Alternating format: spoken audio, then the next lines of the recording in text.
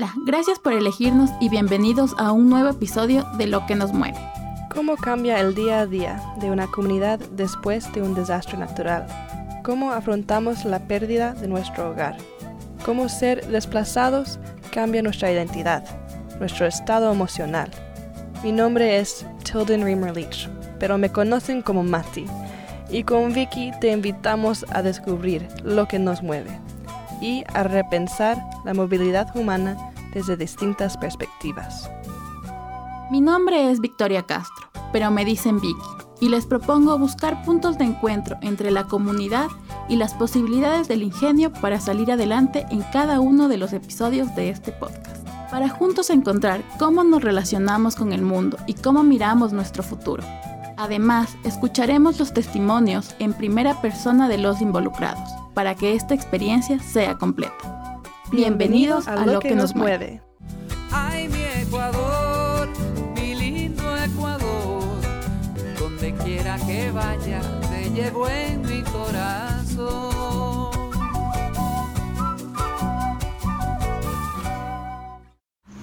Pablo, cuéntame, ¿dónde estamos ahorita? Yo mismo, pero ¿dónde estamos? En Tumbaco, en Quito, yéndonos para la Amazonía. Ya, para el bus, para allá. Esperando el bus que llega, me dijo a las 10:30, pero siempre se demora. Comiendo Papitas papitas. artesanales. De aquí nos toca 8 horas de bus. Tenemos que pasar los Andes.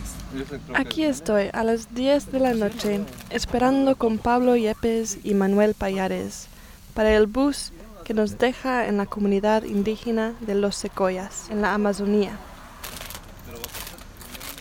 En el episodio 2 aprendimos del trabajo de Fundación Raíz, cómo realiza la construcción de casas de bambú para gente afectada por el terremoto del 2016 y los que viven en extrema pobreza en el Ecuador. La Fundación también tiene un programa en la Amazonía donde Pablo y Manuel han apoyado a los secoyas en el río Aguarico de las comunidades Seguaya y San Pablo y en los límites fronterizos de Ecuador y Perú por más de 25 años. Hoy es una noche oscura y hay un poco de lluvia, pero estoy emocionada del viaje, pero también un poco nerviosa. Oh, ahí viene el bus. Vamos.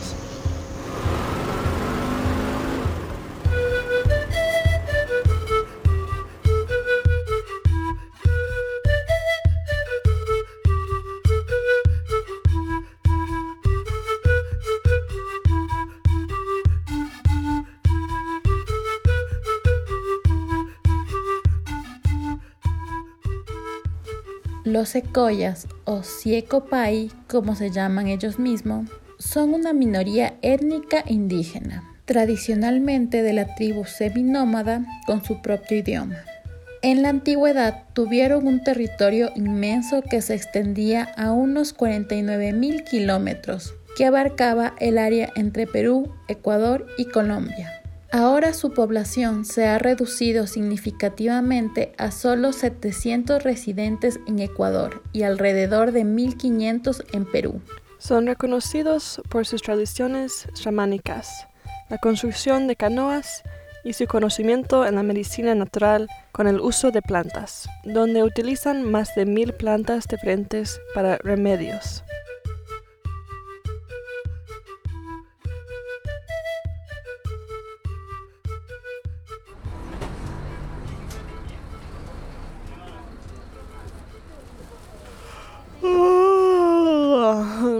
Bueno, son las 4 de la mañana y estamos esperando en la terminal de buses en Coca. Hemos estado en un viaje en bus interminable. No podíamos dormir porque en el bus ponían películas a todo volumen durante todo el viaje. Esto lo hizo agotador. Y tenemos que esperar aquí por unos 2 horas más. antes de que embarcamos en una canoa por 9 horas, atravesando el río Napo para llegar a una de las comunidades secoyas. Así que intenté... espera un momento. Anuncia la salida con destino Cauca, Tenda, Puyo, Riobamba. Intenté preguntarles a mis compañeros Manuel y Pablo cuál es nuestra misión durante este viaje.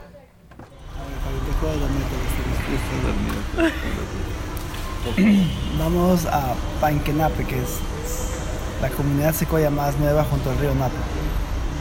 Entonces vamos a decirles que ya no les vamos a ayudar.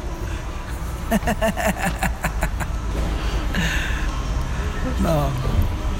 Nosotros ayudamos a esta comunidad ya 2 años, ¿no? Es una historia larga, o sea, poco a poco vas a ir comprendiendo.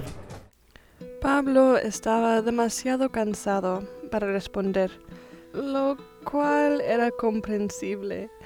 Yo mismo sentía un poco atraída por el viaje. Manuel tuvo la amabilidad de darme más detalles. Nudo en la garganta se quiebra y va. Hay una mentira que respira oscuridad. A los finales del siglo XVIII, el río Napo se convirtió en una vía principal para los colonistas, misioneros y comerciantes españoles.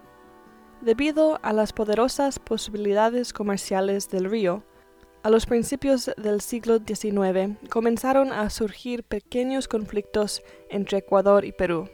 Esto, junto con la propagación de enfermedades, obligó a la tribu de los secoyas a moverse continuamente, hasta que se centralizaron principalmente en la región del norte del Perú. Y lo que pasó es que la población de los secoyas de un territorio grande así se disminuyó hasta que, como en 1940, solamente había un pueblito secoya aquí en el Perú, en un río. Y ellos eran como esclavos de un patrón. Antes habían estos sistemas que alguien te daba un machete, una pala, una cosa así, tú tenías que pagar, nunca terminabas de pagar. Porque como ellos no manejaban las matemáticas ni nada, entonces terminaban toda su vida trabajando para pagar deudas. Entonces, en el año 41, un grupo de familias que vivían aquí, de secoyas que vivían en ese río Santa María, se pelearon con el patrón, con el dueño, ¿no? El esclavizador. Y ellos huyeron de aquí hacia el Ecuador. Porque los patrones peruanos tenían ayuda de la policía y del ejército para cobrar las deudas. Entonces, si alguien huía, la policía, ¿no? Así funcionaba, es terrible. Entonces ellos escaparon acá, y justo después de que ellos escaparon fue la guerra entre Ecuador y Perú. Hubo una guerra en el año 41. Y boom, se formó la frontera y ellos no pudieron volver.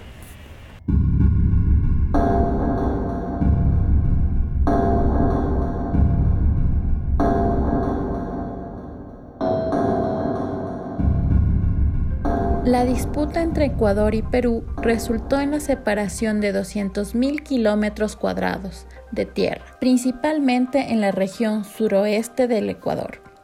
La guerra dejó una frontera cerrada y fuertemente vigilada que dividió a la tribu de los secoya.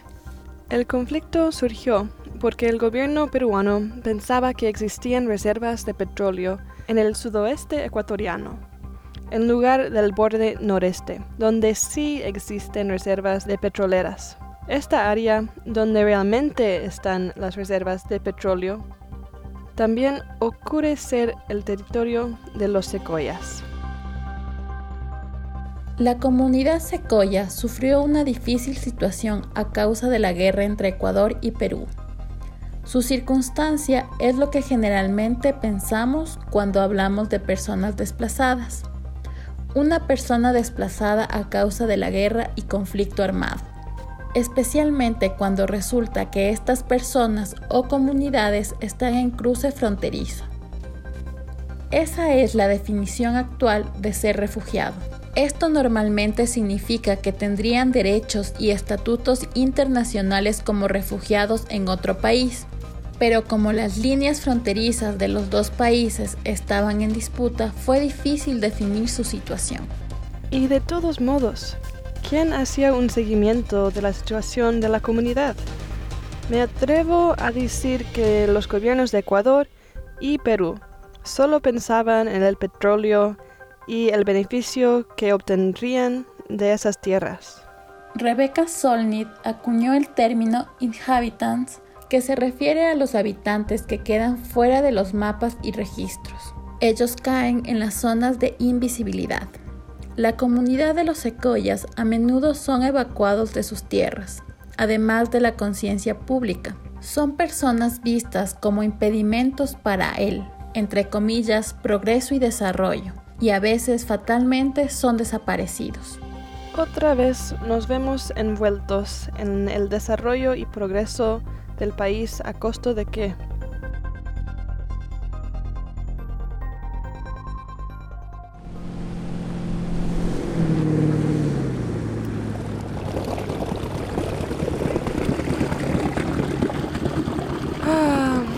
El motor de la canoa se dañó de nuevo. Bueno, ahora estamos a 4 horas en nuestro viaje por el río Napo. No sé exactamente cómo imaginaba que sería el viaje por canoa, pero ciertamente no me imaginé esto.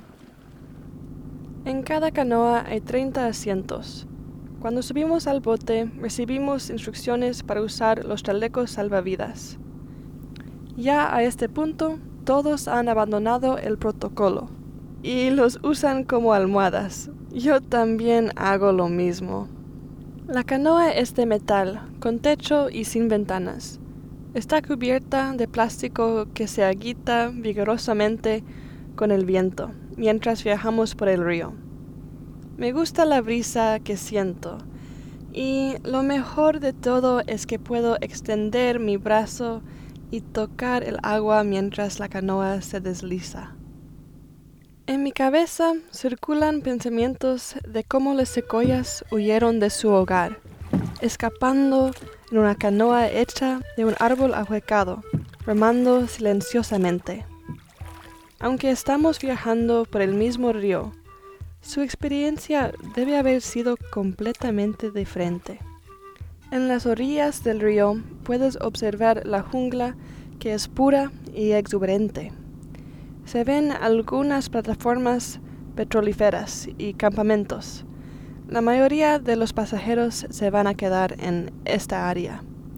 De vez en cuando nos quedamos atrapados en una barra de arena, teniendo que reiniciar el motor o, en algunos puntos, incluso salir y empujar la canoa. Ay, y mencioné que este paseo en canoa dura 9 horas. Ay, voy a necesitar usar el baño en algún momento. No sé qué voy a hacer. Ay. A principios de los años 70, los secoyas hicieron su primer intento en reunirse con sus familiares en Perú. Con los años, la comunidad dividida perdió todo contacto. En ese entonces no había teléfonos celulares ni radios, pero había un grupo de misioneros que trabajan en Ecuador y Perú y conocían a las familias divididas. Enviaron mensajes de ida y vuelta entre las dos comunidades y les dijeron a algunos miembros de la familia en Ecuador los líos que tendrían para llegar a donde está el resto de su familia en Perú. En el año 73, 2 secoyas ecuatorianos pasaron escondidos la frontera y fueron a buscar a sus familias en el Perú, encontraron a sus familias en el Perú y trajeron a un grupo de familiares del Perú al Ecuador.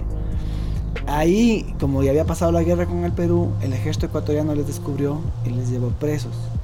Tuvo a esas familias secoyas presas en un sitio que se llama Sancudococha como por 4 o 5 meses, en un campo de concentración básicamente, donde había niños, mujeres, los secoyas que venían del Perú.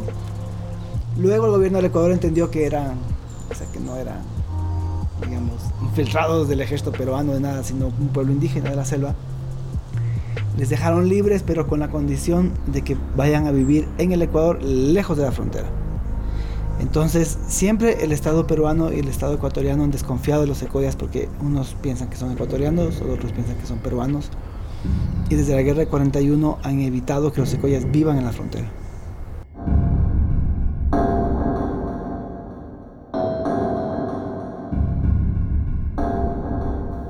Este desplazamiento es un tipo de violencia lenta que crea una variedad de efectos a largo plazo.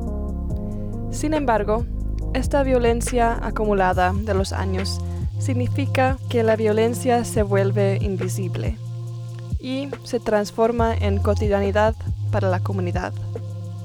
Comparado a una guerra, ¿quién es testigo del daño de los secoyas?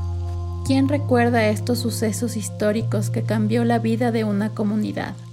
Y ahora, ¿qué lugar ocupa en nuestra memoria colectiva como país?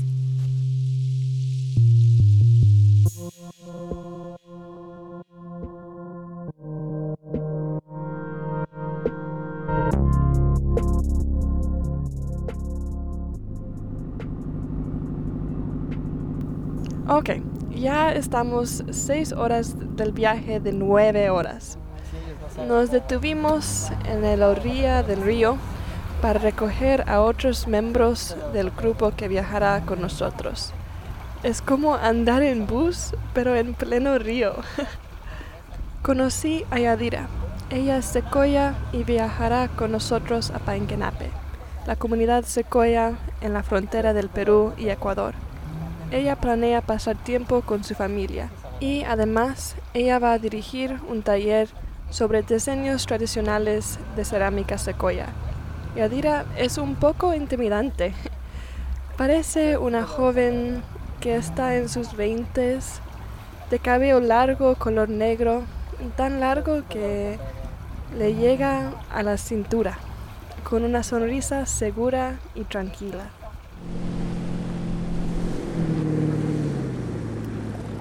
Hemos hecho otra parada, esta vez para almorzar. Imagínese eso, ¿no? Un restaurante en el medio de la jungla. El paradero de las canoas y todos los viajeros del río se reúnen para comer. Mientras comemos, me entero de que Yadira habla español. Así que necesito reunir el coraje para hacerle algunas preguntas. Dime su nombre y de qué comunidad es. Bueno, mi nombre es Yadira Yesenio Coguaje. Yo vengo de la comunidad Secoya Remolino por parte de Perú, Ecuador, por Sucumbíos, Chuchufindi, San Roque y llegó a mi comunidad. Entonces, mi nacionalidad es secoya. Cuando Yadira comenzó a contarme sobre sí misma, me pregunté dónde encajaba ella en la historia que Manuel nos contaba. En 1999, Ecuador y Perú finalmente firmaron un tratado de paz y los conflictos a lo largo de la frontera se detuvieron. Entonces ahí yo organicé un primer viaje de los secoyas que bajamos por el río Guarico y fuimos a visitar a las familias. En 1999. Pero las familias de Perú no sabían que los secoyas de Ecuador iban a venir. Entonces muchas personas no se habían visto 60 años. Familias, primos, hermanos, 60 años.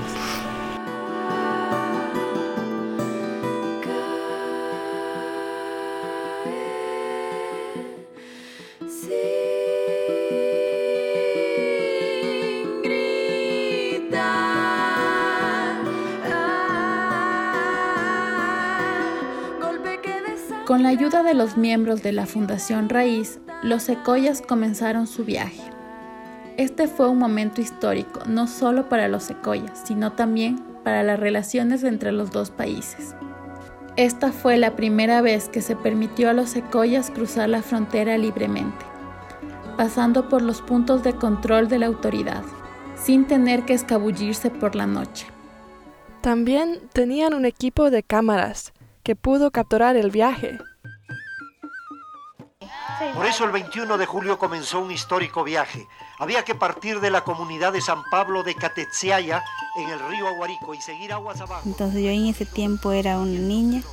Me acuerdo que allá en mi comunidad construí una canoa de unos 15, 20 metros, un árbol, tumbaron un árbol gigantesca.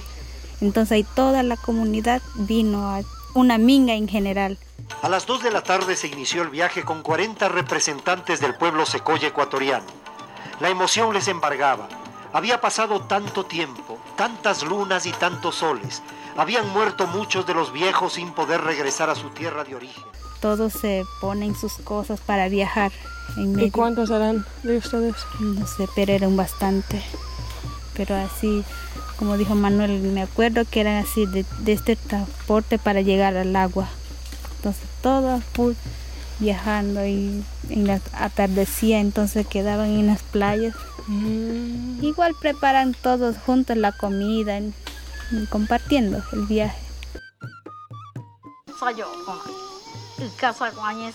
Era el cuarto día, el del encuentro, el más importante. Y había que vestirse para la ocasión con las pinturas de día de fiesta. No, cuando llegamos allá a Perú, me acuerdo que todos se abrazaban entre sus familiares y llorando de emoción, de la felicidad que tanto tiempo no han visto. Sí, me acuerdo de mi mamá, a su hermana, a sus sobrinos que no ha visto tiempo. Ahí era pura emoción, amor, entre tanto tiempo que no han visto. Le pregunté a Yadira si su mamá y su tía ahora viven en la misma comunidad. Ella dijo que no, que después de 60 años, cada una ya tiene su propia familia en la nueva comunidad, pero que ahora tienen una tradición. Cada año realizan un viaje por el río para poder encontrarse y compartir de nuevo.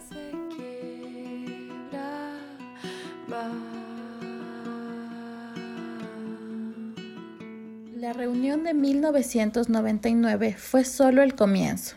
Después de eso, toda la comunidad secoya, tanto ecuatoriana como peruana, se volvió mucho más unida, donde se volvieron a reencontrar con su pasado y generaron una nueva conexión conforme su nueva realidad.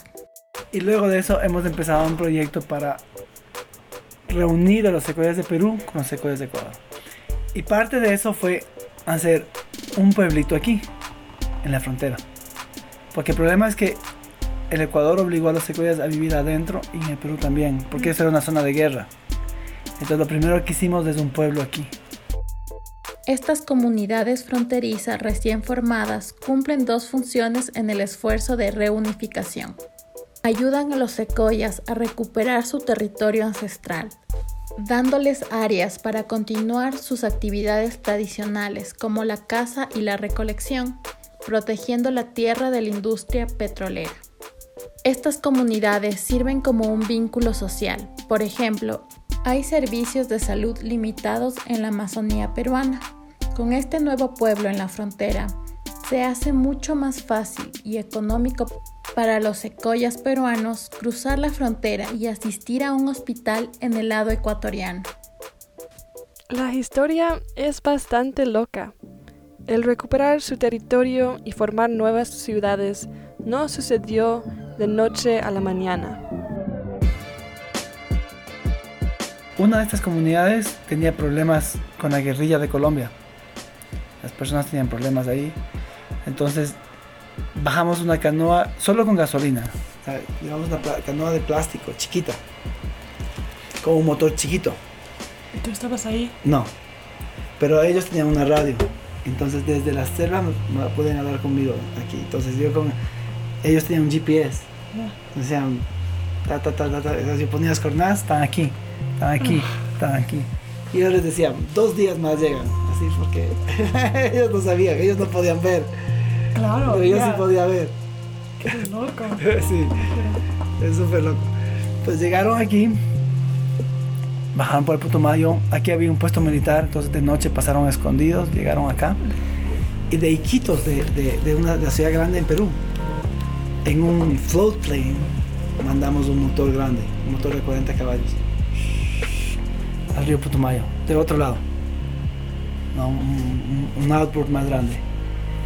Y aquí hicieron una canoa de madera, pusieron ese motor, pusieron la gasolina que nosotros mandamos, porque aquí es muy difícil conseguir gasolina porque es zona de narcotráfico. Entonces el gobierno de Colombia, el gobierno de Perú prohíbe el uso de gasolina, es muy difícil. Entonces por eso llevamos la gasolina desde Ecuador escondidos. ¿Ya? Aquí pusieron la gasolina en la canoa, dejaron el pueblo, eran 7 familias, se subieron a la canoa y subieron todo esto así. Pero nosotros también dejamos escondido en la selva comida, techos de casas, motosierra, gasolina, radio, paneles solares, todo escondido en la selva. Entonces ellos llegaron ahí, cogieron esa gasolina, esas motosierras, cortaron la selva, hicieron un pueblo. Y dejamos como walkie-talkies y radio y todo, porque esta es como la frontera entre los dos países. Los militares, recién se terminó otro conflicto y la firma de paz. Entonces aquí había militares que cada 15 días suben, bajan, vigilando. Entonces ellos dejaban a sus niños en el río con walkie-talkie. Entonces cuando subía un motor, les llamaban y los callados. Esto, así. Entonces cortaron la selva, hicieron las casas, pusieron todo, ¿no? Cuando ya estaba listo el pueblo, abrieron así la selva hacia el río y llegaron los militares a abrir un pueblo. Entonces, ¿qué pasó?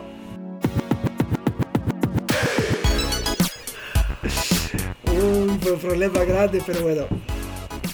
Entonces, ¿qué hicieron? El ejército de Perú dijo, tienen que irse de aquí. Porque además, ¿sabes por qué hicimos eso? Porque esto se iba a declarar un parque nacional. Y en Perú, cuando es un parque nacional, los indios no pueden ir a vivir ahí. Entonces teníamos que hacer el pueblo antes que el parque. Fue un gran problema, porque el Ministerio de Ambiente de Perú ya había hecho los estudios para el parque, todo estaba listo para que firme el presidente, y de repente hay una comunidad y todo se jodió. Entonces los militares quisieron sacar a los secoyas, pero los secoyas no podían irse porque esta canoa ya se fue. Y dice, bueno, si nos llevan en helicóptero, o sea, ¿cómo nos vamos? No tenemos cómo ir. Y entonces se quedaron ahí. Y lo que pasó es que ya no hicieron un parque, sino hicieron 2. Este rosado de aquí es una reserva comunal, que es una forma de parque nacional, pero que permite la vida de los indios. Originalmente el Perú quería hacer un solo parque, y como vino esa comunidad tuvieron que dividir el parque. En parque no puede vivir nadie, y reserva comunal sí pueden vivir los indios. Esta historia se pone aún mejor. La designación de los 2 parques en realidad extendió la cantidad de tierra que ahora pertenece legalmente a los secoyas, dándoles más espacio para cazar y vivir libremente. El gobierno peruano todavía está enojado. Entonces, la represalia que tomó el gobierno peruano fue la negación de construir la escuela primaria, pensando que la comunidad finalmente sería obligada a mudarse. Pero Fundación Raíz se volvió aún más creativa. Juliana, la hija de Manuel y Cristina, decidió recaudar fondos y construir una escuela en la comunidad, empleando a un maestro de la comunidad para enseñar a los niños en su propio idioma nativo.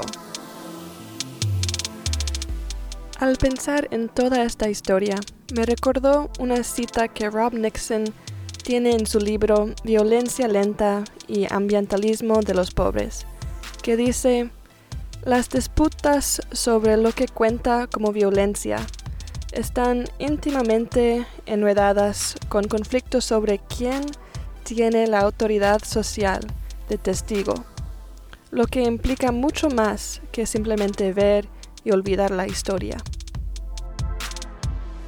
¿Debería ser el gobierno ecuatoriano o el gobierno peruano el que cuente esta historia? Y si lo hacen, ¿cómo se debería contar esta historia? Sin recaer en la violencia o en la ideología de que los secoyas son los que se deben moldear al modelo de vida de la sociedad, entre comillas, moderna. Me pregunté, después de todo que los secoyas han pasado, ¿cómo están ahora? Le pregunté a Yadira si siente que todavía hay una separación y distancia dentro de la comunidad más grande de Secoya, para aquellos que están separados por las líneas físicas de una visitante. Sí, para mí es separación porque hay Perú, una frontera, Perú y Ecuador. Porque los secoyas de Perú piensan que nosotros somos peruanos. Y aquí los secoyas de Ecuador dicen, nosotros somos secoyas del Ecuador. No sé, eso es como decir una separación entre ellos. Y sería bueno hablar con ellos y decir, nosotros no somos ni ecuatorianos ni peruanos, decir que somos propios secoyas, o sea, Siecopain propios. Entonces sería bueno. ¿Y qué piensas que hay para unir la comunidad más? ¿Qué hay que hacer? Lo que está haciendo el Manuel, eso Sí. para mí es la mejor opción, venir, visitar a los familiares, así dar la vuelta y más conexión con las familias. Y me preguntaba, ¿cómo había cambiado la conexión espiritual de Yadira con el medio ambiente a lo largo de los años? Si sentía una desconexión de sus raíces ancestrales. Yo quiero visitar en donde vivieron mis abuelos. Quiero conocer, es que yo no conozco. Sí, Entonces, ¿no? También ujú. difícil no conocer Sí.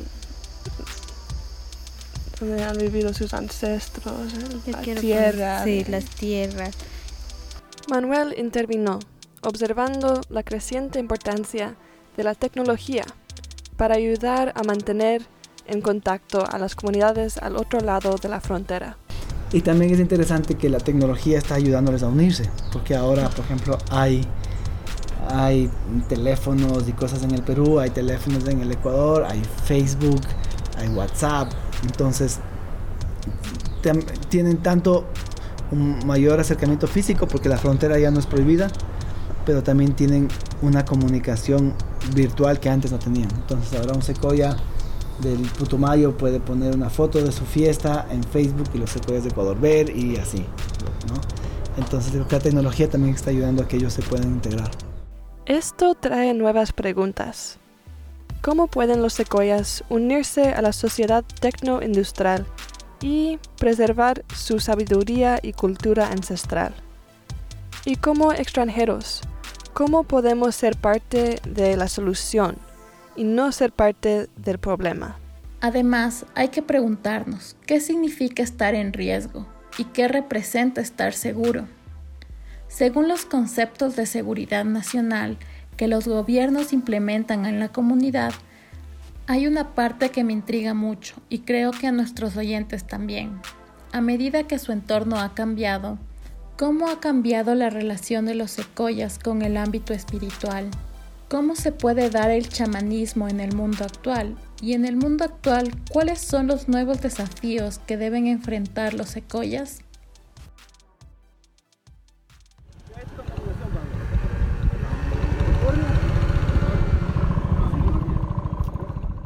No tuve mucho tiempo para reflexionar sobre todas las preguntas, porque Manuel señaló desde el lado derecho de la canoa a un poste blanco que sobresalía del suelo en la orilla del río Napo.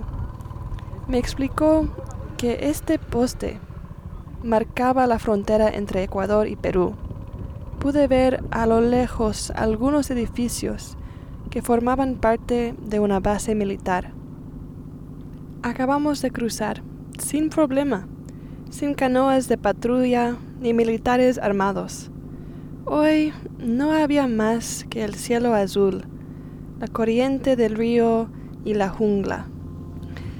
Parecía ridículo que alguien realmente pudiera controlar un lugar tan salvaje y tranquilo, con tantos árboles verdes y el zumbido de los insectos a su alrededor. Este lugar no pertenecía ni a Ecuador ni Perú, incluso tal vez los secoyas.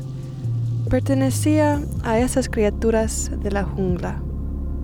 Nuestra canoa disminuyó la velocidad y se acercó a la comunidad.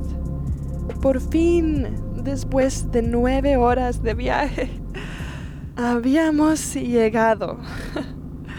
El sol se estaba poniendo, pero aún puedo ver a unos niños pequeños que están corriendo a nuestro lado, en la orilla del río.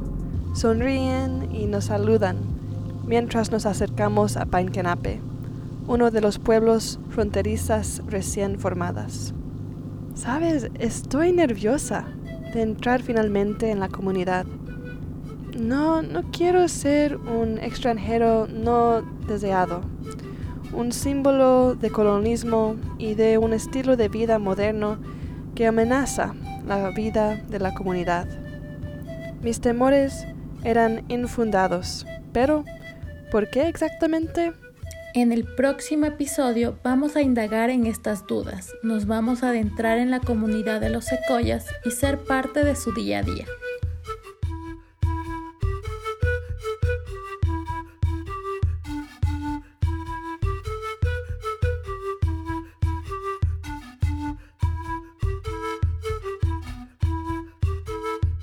El sendero que a mí me ha tocado me ha llevado lejos de mi hogar, pero la distancia no ha logrado hacerme olvidar de dónde vengo. Ay, mi Ecuador, mi lindo Ecuador, donde quiera que vaya te llevo en mi corazón. Recuerda que este episodio tiene su versión en inglés. Lo puedes encontrar en nuestra página web www.forcesthatmoveus.com. Estamos en Apple Store y en Spotify. En él encontrarás más información y nuevas voces para que tu experiencia sea completa. Gracias por escucharnos. Gracias por compartirlo junto a nosotras. Gracias a National Geographic Society, quien nos apoyó en la creación de Lo que nos mueve. Además, gracias a las personas que compartieron su voz y sus historias durante el proceso de investigación. Y gracias también a Alex Alvear, quien escribió la música y se sumó a este proyecto con su increíble sonido y letra musical. Otra música en este episodio incluye Sin gritar por Señor Maniquí, el proyecto solista de Mariela Espinosa, Taita Imbabura por Alex Alvear, White Hats por Wayne Jones, Memory Rain por Young Logos, Cope por The Grand Affair, Falling Down por Ryan Little, Cubic Z and Species por Damon Ortiz, y a Manuel Payares y la televisión por su reportaje sobre el reencuentro de los secoyas. Gracias por ser parte de Lo que nos mueve.